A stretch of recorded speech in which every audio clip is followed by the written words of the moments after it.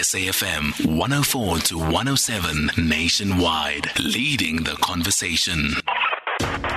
Sebenzile Nkambule on SAFM. It's coming on to 6 minutes to the top of the hour right here in the Week in View. Thank you for staying with us. On to this now. The United Nations peacekeeping mission in the DRC, MONUSCO, is scheduled to start leaving the country this month. At the same time, the DRC is set to hold national elections. While efforts have been made to transfer responsibility to Congolese security institutions, MONUSCO has so far been tied to the capability of the DRC's army and police to provide stability, especially in the eastern parts of the country. This comes as South Africa is reportedly set to play a key role in the new SADC force to be deployed to replace MONUSCO, but military experts are warning that the SANDF is underfunded and overburdened. For more on this, we're joined on the line by Thomas Mandrup, an associate professor with the Royal Danish Defence College and Security Institute for Governance and Leadership in Africa at Stellenbosch. Thank you very much, Prof, for your time with us this morning. Has the process actually started of MONUSCO leaving the DRC? And perhaps if you could just briefly give us a sense of how it is that we got here, that MONUSCO is now leaving, and what some of the other efforts have been really to, whether it's getting the East Africans involved or the SADC efforts as well to assist with the peacekeeping in the DRC. Good morning, Sebenzile, and good morning to the listeners, and thank you for having me. It's a complex situation as we have right now, and as you mentioned, Congo is going into elections here, 20th December, and the security situation in especially in Eastern Congo is quite complex at the moment, and we have several rebel groups operating, and the M23 is in the offensive, and the UN has tried to stop them, and it's not been going well.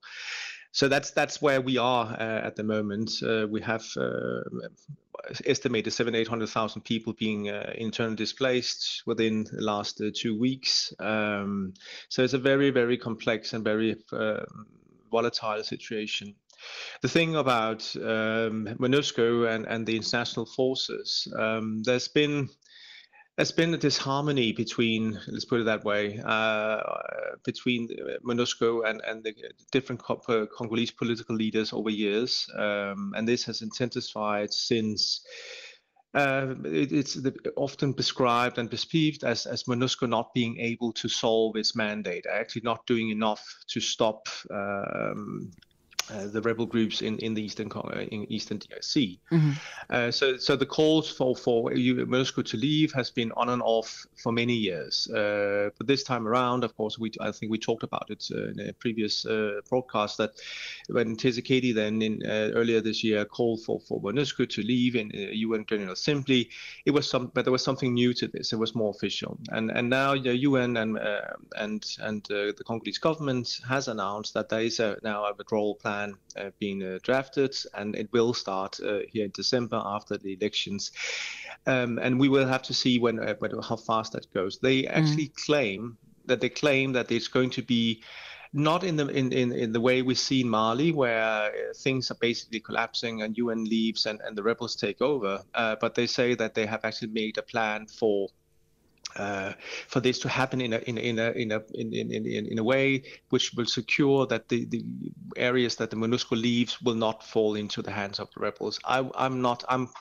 I would like to see that before I believe it, because the Congolese army has very limited capacity and also have not shown so far to be able to handle security very well, even though they're better than they were 10 years ago. Yeah, and has the presence of MONUSCO perhaps slowed down any sort of efforts or attempts at strengthening the DRC's capabilities or developing their own capacity and capabilities and strengthening their own policing and military to ensure that they can keep themselves safe? Yeah, that could, of course, we don't know. That's because it's we don't know what would have happened if you had not been there and all that. But one thing is clear is that the Congolese has found it difficult, and they have not been able to build up these capabilities they needed to actually go in and provide security for the area. And then in the end, and that's, I think it's an important point. that the Congolese are criticizing MONUSCO for not doing enough, and that's to a certain extent true. MONUSCO has not been as efficient as we hoped from the international community side. But it is basically, and to the end, it's actually a Congolese responsibility.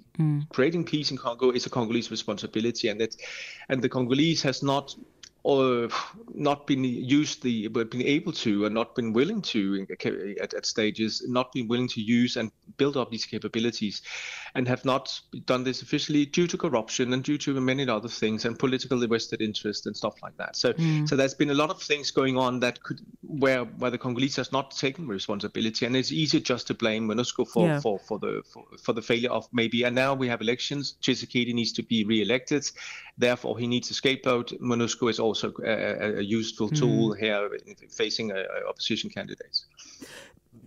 Prof, just as we wrap up, what does the withdrawal actually look like? I can't imagine it's everybody just packing up and leaving. It should be phased out. There should be stages to it. What can we expect just over the next couple of weeks? I mean, it's not going to happen over a couple of weeks. It's going to take longer. So it will happen during the next year. So the MONUSCO is not leaving tomorrow. And it is a large force of 12,000 troops and all that. But it's clear that there will be a sequenced and scheduled withdrawal where ideally when MONUSCO leaves, the Congolese security institutions take over the responsibilities in these areas.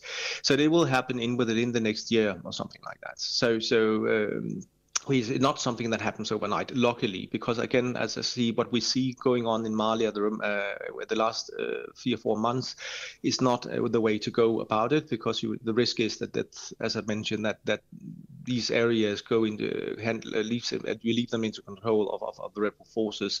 So you need to do this slowly, you need to do it in the right way, and you need to make sure, because the principles you mentioned and have not been met of what to, in terms of security and provision and capabilities and all that, they have not been met, the agreement between the UN and the Congolese government.